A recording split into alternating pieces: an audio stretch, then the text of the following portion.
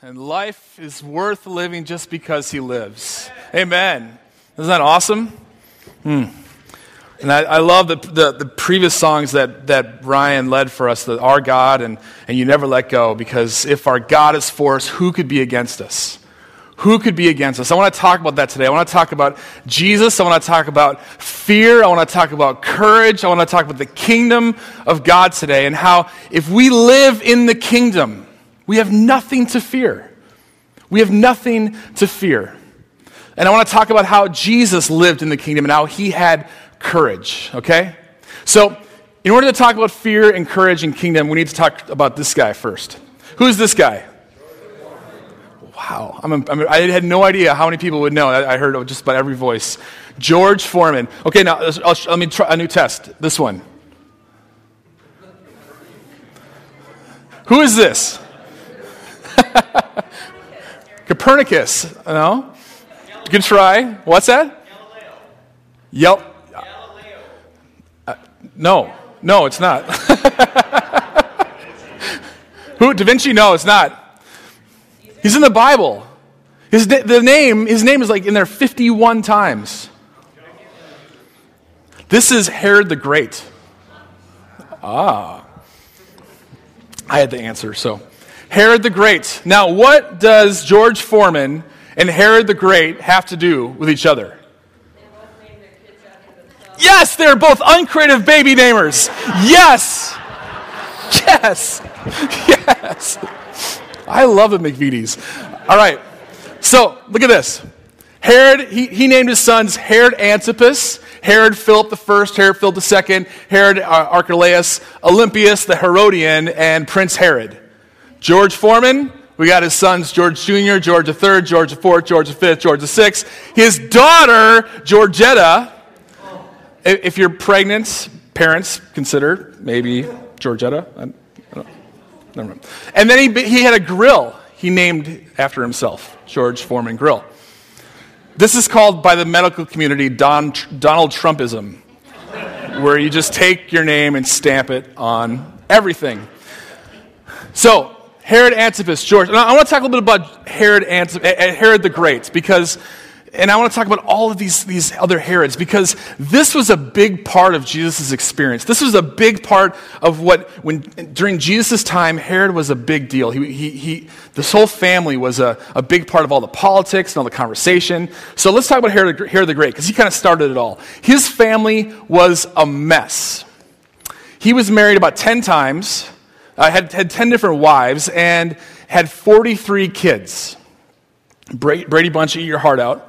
And he had one wife named Miriam, who they said was the one he loved. And he loved her so much, they had 5 kids in 7 years. That's pretty fast. But at one point, he got a little bit nervous about her. He thought she was potentially being disloyal or something, so he had her executed. Killed the only wife that he loved.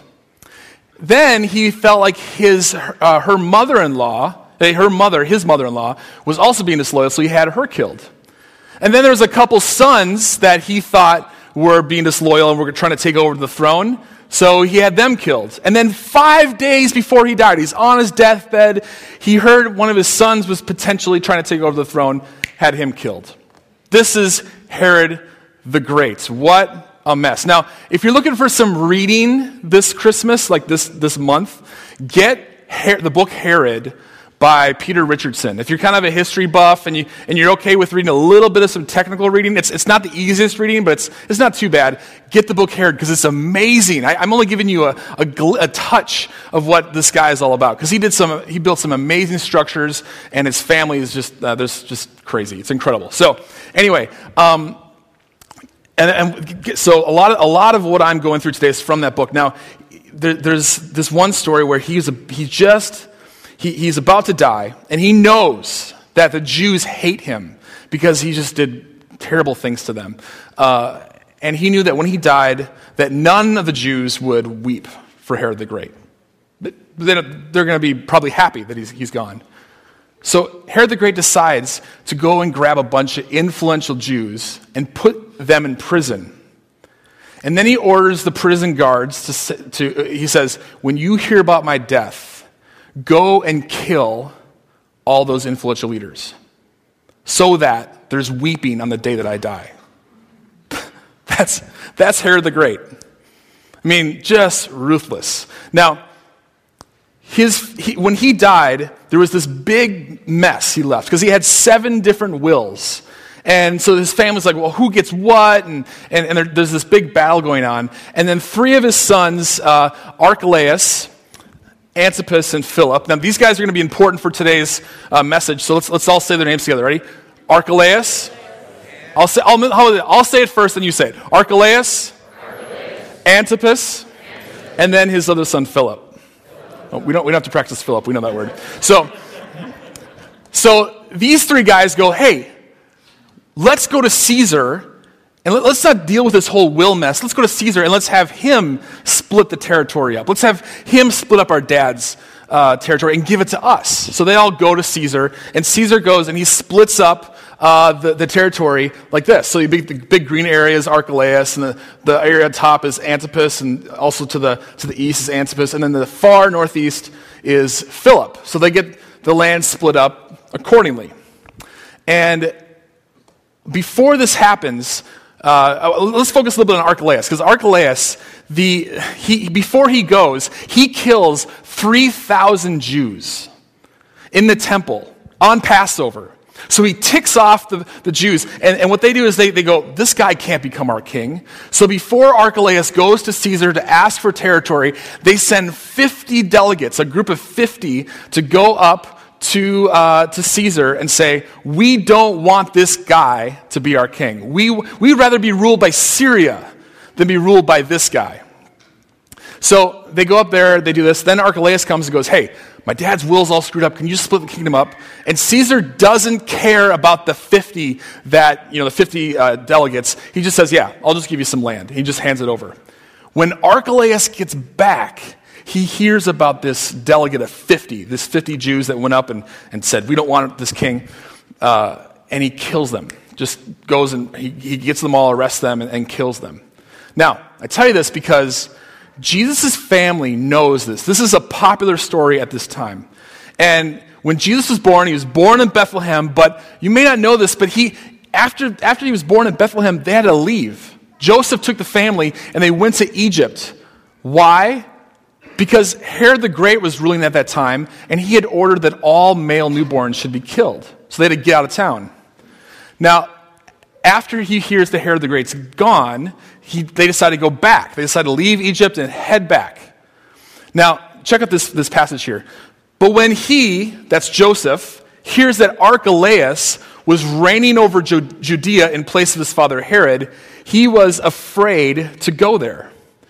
And being warned in a dream, he withdrew to the district of Galilee, and he went and lived in a city called Nazareth. So that was spoken by the prophets might be fulfilled, that he would be called a Nazarene. That's Matthew 2. So this is the reason why they come back from Egypt and end up in Nazareth, because they want to stay out of the territory of Archelaus. Naturally, you would think that Jesus would know this. He'd know this story about Archelaus. He'd know about these 50 delegates. He'd know this story. So when Jesus is telling one of his famous parables about the 10 minas, he's telling this parable, he starts it off this way. He said, a nobleman went into a far country to receive for himself a kingdom and then return. Who's this nobleman? And then calling 10 of his servants, he gave them 10 minas. He said to them, engage in business till I come. But his citizens hated him and sent a delegation after him saying, we do not want this man to reign over us. So here Jesus telling one of his like famous parables, but he adds this little twist. He puts in the story that would just kind of be familiar, that would be somewhat taunting the powers that be, taunting Herod. So look at this next line. He says, but as for these enemies of mine who did not want me to reign over them, bring them here and slaughter them before me. So he's building into the story, the Archelaus story. And I love this, because Jesus is just being a little bit controversial. As he's telling this parable, as he's teaching, he's putting a little bit of stuff from today's politics into the story. I think it's interesting. Something we don't hear about Jesus. Something that's a little bit dangerous, a little bit risky that Jesus puts into his story. I want to go further. Let's talk about Antipas. Now, there's this great line that we're going to talk about in a little bit where Jesus says, "Go tell that fox." And he's talking about Antipas. And I want to get to that. So that's where we're going today. Go tell that fox. You're going to be so sick of me hearing me say that. Go tell that fox. Okay, so let's talk about Antipas. Now, in Luke 3, Luke's writing about, he's setting up John the Baptist. So he writes this long verse that just, when you read it, it just blesses your heart. In the 15th year of the reign of Tiberius Caesar, Pontius Pilate became governor of Judea, and Herod Antipas became tetrarch of Galilee, and his brother Philip tetrarch of the region of Iturea and Trachonitis, and Lysanias tetrarch of Abilene. During the high priesthood of Annas and Caiaphas, the word of God came to John, the son of Zechariah, in the wilderness. How many? Favorite verse? Anyone? Life verse? What's going on here? Luke is saying this. This guy was, during this time, this guy was leading, this guy was leading, this guy was leading, this guy was in charge, this official was in charge. The word of God came and it went to this guy. It went to John the Baptist, this locust-eating desert dweller. It didn't go to the guys in power, in authority, with position, with title. It went to this guy over here, this crazy guy in the desert. Is that not the kingdom of God? Everything's turned upside down. The first will be last, the last will be first. The kingdom of God is that way. It's turning everything this world celebrates, and the way we hierarchy things, it turns it upside down. Not this guy, not this guy, not this guy. The word of God came to this guy, John the Baptist. And then he goes on. John the Baptist went through all the region around the Jordan, proclaiming a baptism of repentance for the forgiveness of sins. So you may know this, that John the Baptist, before Jesus' ministry, is going around, he's baptizing people, this baptism of repentance, he's doing this, but he's taking it even farther. He takes it actually to Herod Antipas. Get this. Herod Antipas, the tetrarch, was reproved by John the Baptist for who? Because of what? For Herodias, his brother's wife. Now, what's happening here, I'll explain this a little bit later, is that John the Baptist is going after Herodias, saying, you need to repent of this marriage to Herodias. I'll talk a little about that later. And then he says, and then for all the evil things that Herod had done, he added this to them all, that he locked up John in prison. He put John into prison.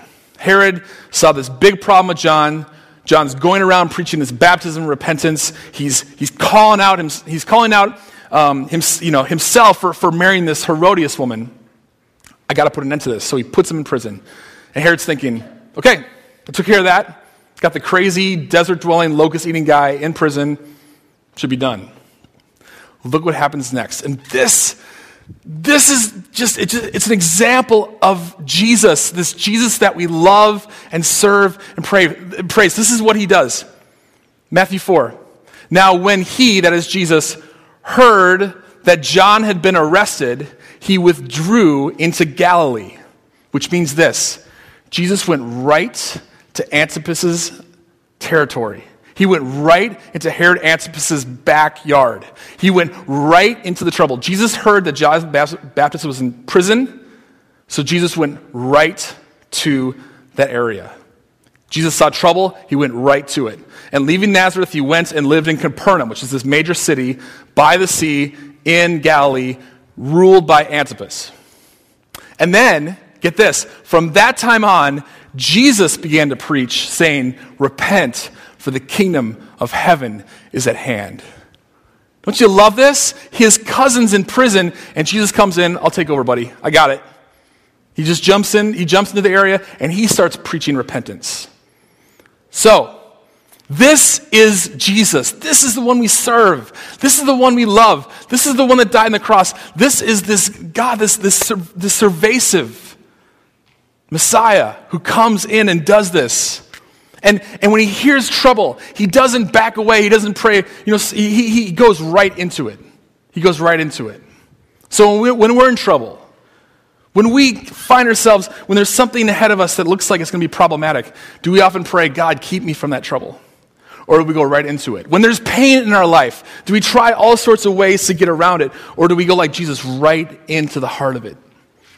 I love this about Jesus' character, is that he just goes right into the trouble, right into it. Herod thought, I'll put John the Baptist in prison, but actually what he got was the Son of God in his backyard. So, Jesus is not intimidated by Herod. Not at all. Not at all. And I want to show you how. There's a story here. Back to the map. On the very top, you'll see right above Antipas's spot there is Nabatea. It's this other country. And it's this area that's kind of powerful. It's part of Lebanon now today. And it's the ruler there could potentially be a very powerful enemy against Antipas. So Antipas decides to do something about it. He does what anyone would do. He marries the leader of Nabatea. He marries his daughter. He decides that. So that was the strategy, and that kept peace in the land. But then this problem arose. He met Herodias. So Herod Antipas met Herodias, falls in love. Here's the problem. Herod Antipas, he's married. Herodias, she's married. She's married to Herod Philip, the guy to the right. They fall in love. Oh, and also, Herodias is the daughter of one of Antipas's half-brother. So, if they get married, she would be his wife, she would be his niece, and she would be his sister-in-law.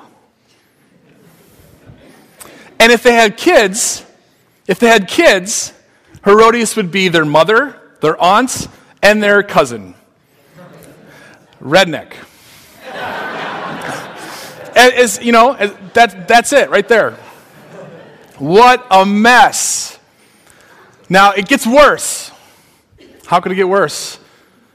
So Herodias says, I'll marry you, but you got to divorce that woman from up north. And Herod Antipas goes, okay. Not a bright move. Because once the leader of Nabatea hears that he divorced his daughter, well, that might get him a little upset. And he did get upset, and he declares war on Herod Antipas. So Herod Antipas hears, hey, they're going to attack us. Let's do that. We need to get our defenses ready. So he sends in 10,000 soldiers to go defend himself against this king. But the problem is the king of Nabatea, he sends 20,000 soldiers.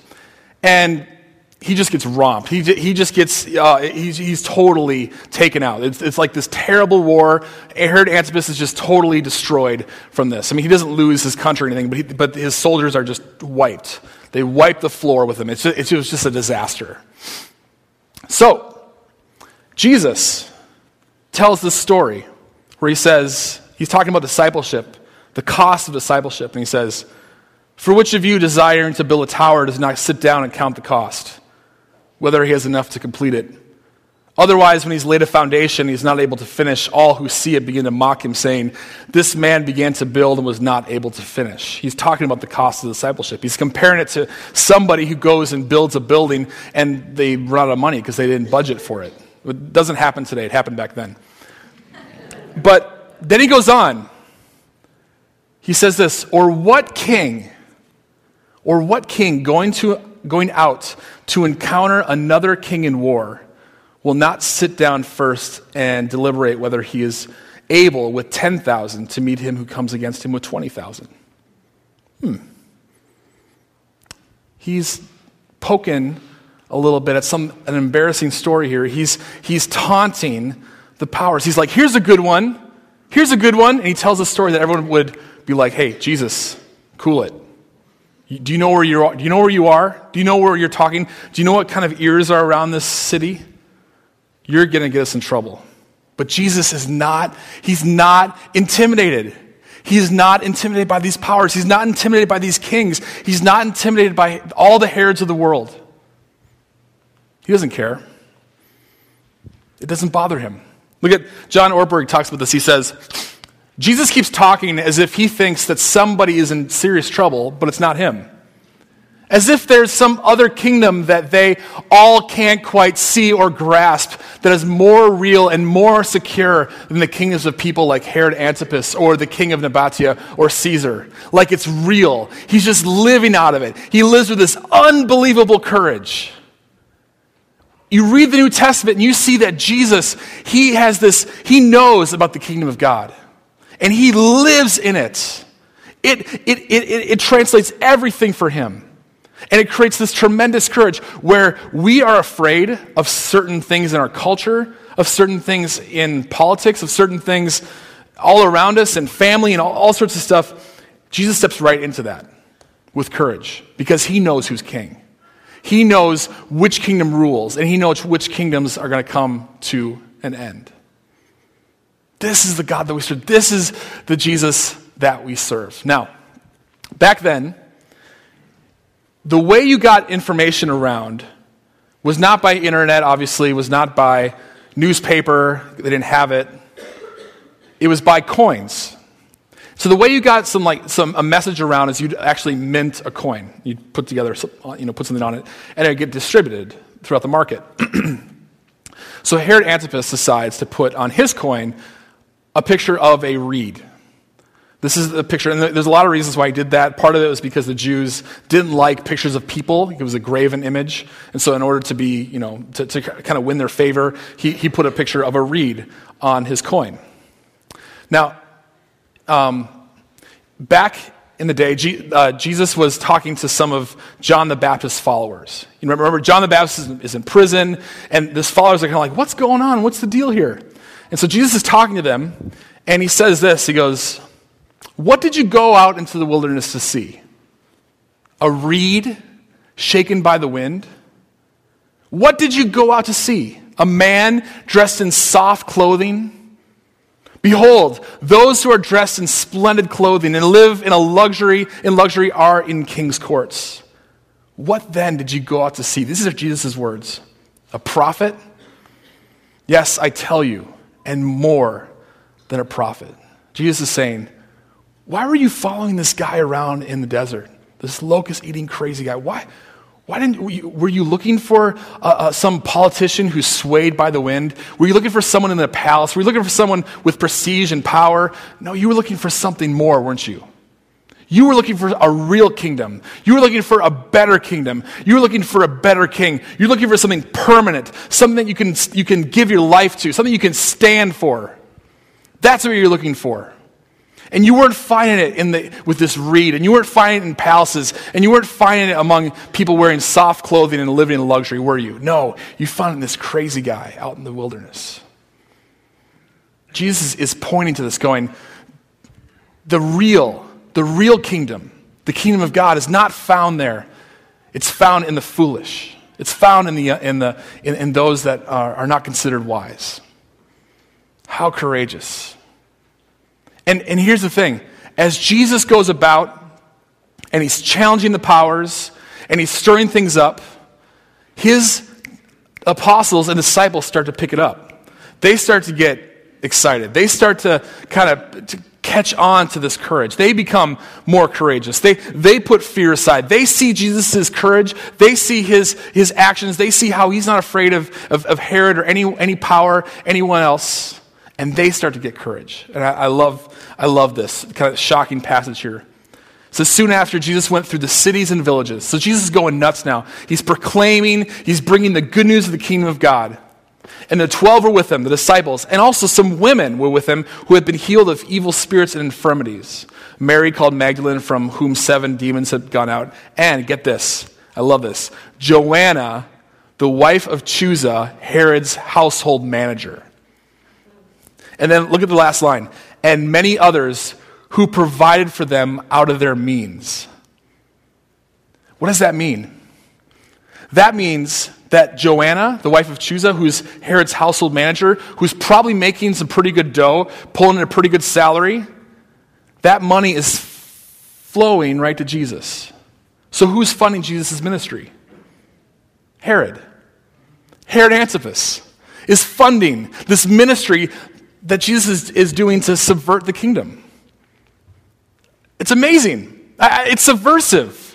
And it's Jesus. That is Jesus. That is the one that we serve. One who is subverting, who's going in, he's stirring things up. He's preaching the good news in this area of this man who put his cousin John the Baptist in prison. This is Jesus. He's stirring up his apostles, stirring up his disciples. He's making ruckus in this area. That is Jesus. Now, when Herod the Tetrarch heard all this, all that was going on, he was perplexed. He's like, what's going on here? Because he heard that John had been, some people were saying John was raised from the dead, some say Elijah had appeared, and others saying that some of the prophets of old had risen. And Herod said, I've had a John, but who is this about who I hear such things? And he sought to see him. Now, and when it says he sought to see him, he didn't, I want to go hear a sermon. I want to go hear one of Jesus' messages. And he wants to take him down. That he doesn't want this mess anymore.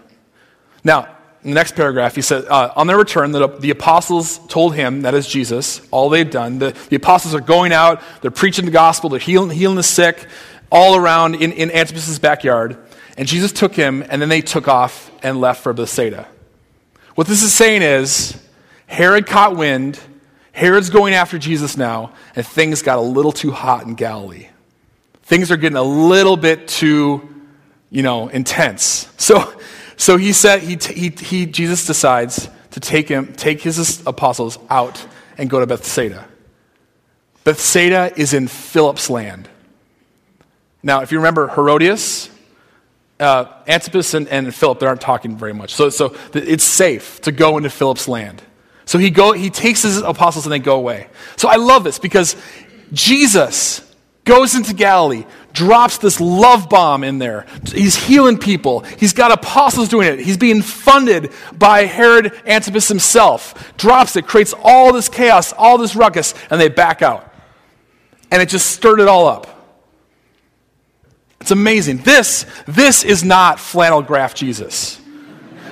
This is not soft and cuddly, meek and mild. This is subversion. He's creating some chaos here. Right in the backyard of this man. I love it. Don't you? Don't you love this man? Don't you love Jesus and his passion and his power and his courage in the midst of fear? Can you imagine how scary that would have been? I told you all the stories about Herod the Great killing people at a drop of a hat. That's the way it was. And Jesus did it. He stood up to these powers. Now, there's another passage where some Pharisees came to Jesus and said, you need to get out of here because Herod wants to kill you. Now, here, look at Jesus' response. Jesus says to him, go and tell that fox, behold, I cast out demons and perform cures today and tomorrow, and the third day I finish my course. Can you hear the defiance in Jesus? Go tell that fox. I'm going to do what I'm supposed to do. I'm going to cast out demons. I'm going to heal the sick. And on the third day, resurrection day, kingdom of God day, I will finish my course. I will reach my goal. Go tell that fox. Can you hear this in Jesus' voice? Coming against the powers. And the word fox there, when you hear the word fox, if you call someone a fox, what are you calling them today? Sly, yep.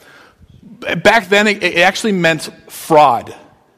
Because a fox was like a wannabe, a poser.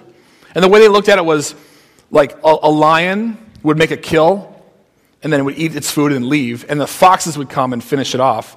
But the foxes would act like they're the ones that did the kill. They're a wannabe. They're a poser. And so when Jesus calls Herod Antipas a fox, he's saying, you poser, you fake, you wannabe. And basically he's saying this, Herod, you're a puppet. You're a puppet. Caesar's king and you pretend that you're Caesar. You pretend that you're a king. You're not a king. You're just under, whatever Caesar wants you to do. And you don't have a real kingdom. Your kingdom's coming to an end. Your kingdom is not going to last. Your kingdom is coming down. Go tell that fox. Go tell that fox. This comes from this understanding of Jesus. He knows who's in charge. He knows who's king. He knows what kingdom is the ultimate authority. And with that understanding, Jesus goes around with courage and challenges all these other little kingdoms all around him. So my question to you today is this. As we talk about and we talk about being rooted in Christ, who are the foxes in your life? Who are the posers? Or maybe what? What are the posers? What are the foxes? What are the things that look like they have lots of power? Actually, and the world maybe says it has lots of power over you. But it's a poser, it's a fake, it's a wannabe. What are those foxes in your life that are holding you back from being courageous like Jesus was? What are those foxes that are keeping you afraid?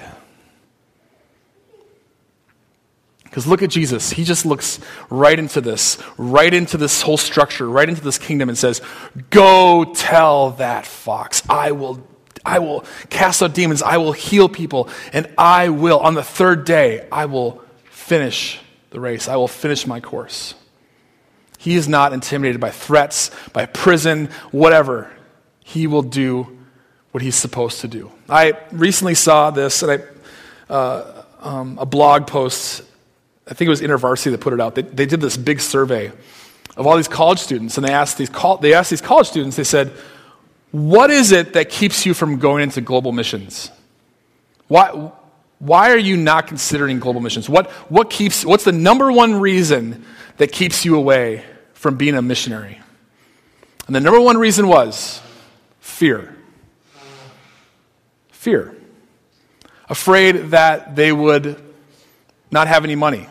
Afraid that they would get sick. Afraid for their life. Afraid for their welfare. Afraid they'll get thrown in prison. All fear. And it's not a kingdom mindset. To be held back by fear is not a kingdom mindset.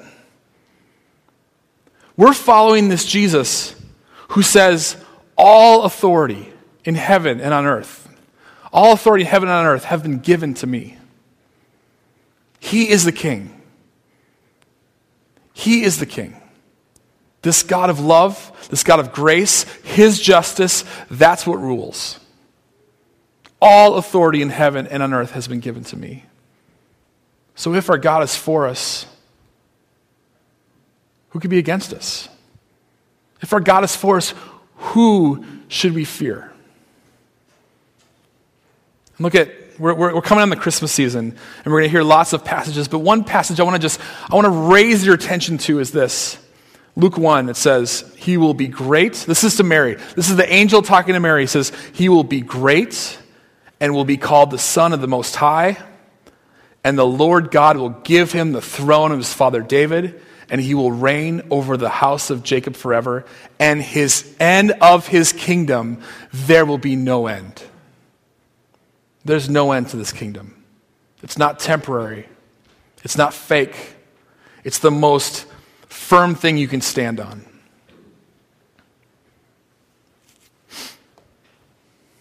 So, what do we have to be afraid of? What are you afraid of? What holds you back? What keeps you up at night? What worries you? I'm always amazed at the things that I worried about a year ago, I can't even remember. The things that I thought were going to tear my family apart or tear me down or ruin, I'm still here. The things that I was afraid about, God got us through it. If our God is for us, who could be against us? If the King of God, if Jesus says all authority in heaven and on earth has been given to me, what have we to fear, Chapel Hill?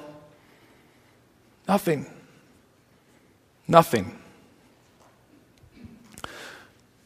It is the first Sunday of the month, and so we're going to celebrate communion this morning.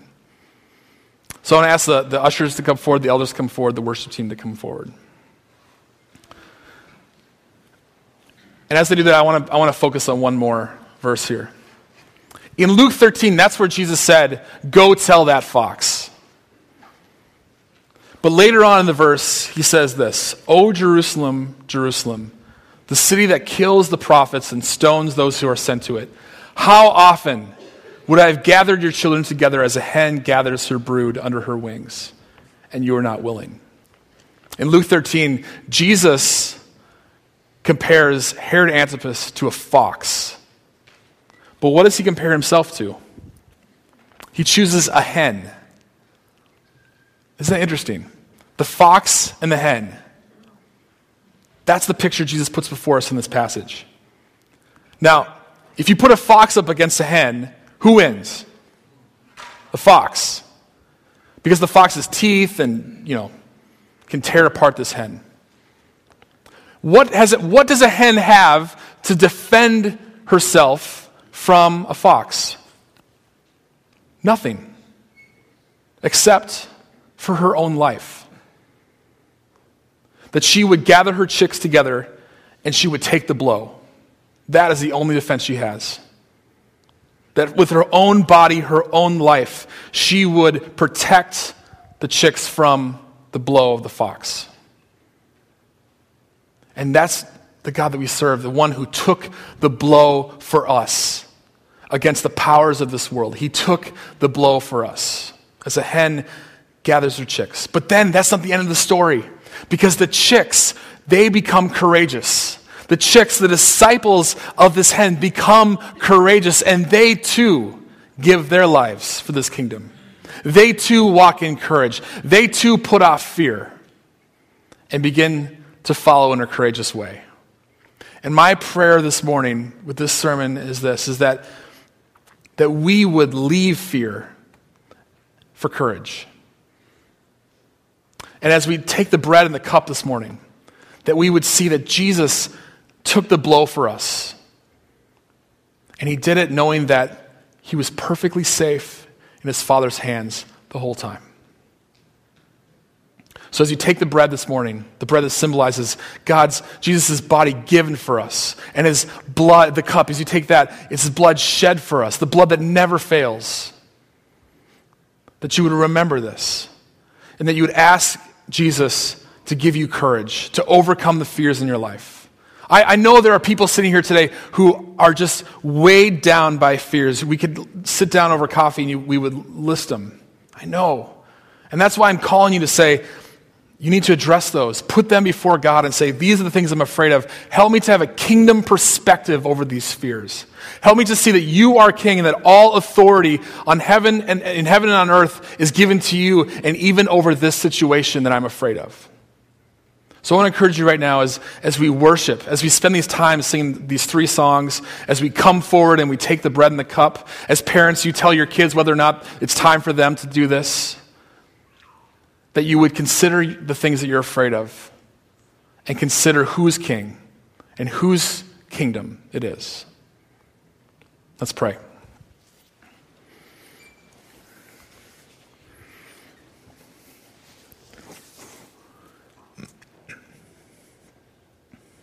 King Jesus, we acknowledge that all authority has been given to you in heaven and on earth. No matter what, you have all authority. Your kingdom reigns. Jesus, help us to have courage against the powers, against the authorities, against the things that keep us back, the things that hold us back from following you with courage. Jesus, I pray right now, I ask that you would lay out in front of us the fears that hold us back, that you would clearly put your finger on them right now. What are the things that we're afraid of? Lord, help us to see them. And then help us to deal with them, Lord. Give us a kingdom perspective so that we can address those things just as you addressed Herod Antipas. Go tell that fox. That we would stand up with courage to these things that we're afraid of. That we would not be a church or a people marked by fear, but we'd be ones marked by courage, the courage that you give. Jesus, as we take this bread and cup, may it be a tangible reminder of how courageous you were, of how you stood up to the powers and how they put you on the cross, but it did not end there. That 3 days later, you did finish your course. You did reach your goal. You did resurrect. And because of that, we do have salvation because of you. Rise up courage in this church, Lord. Raise it up. May we be courageous followers of you. Cast out fear today, Lord. Draw our hearts where we're asleep. Wake us up. Wake us up, Lord, by your Spirit. Help us not to be complacent. Move us into action. Help us to stand up to tell the foxes in our lives that we will do what God has called us to do, and we will finish our course by your power. Holy Spirit, have your way in this worship time as we end our service, and be with us this week, Lord. Challenge us to overcome our fears wherever we see them. In Jesus' name we pray. Amen.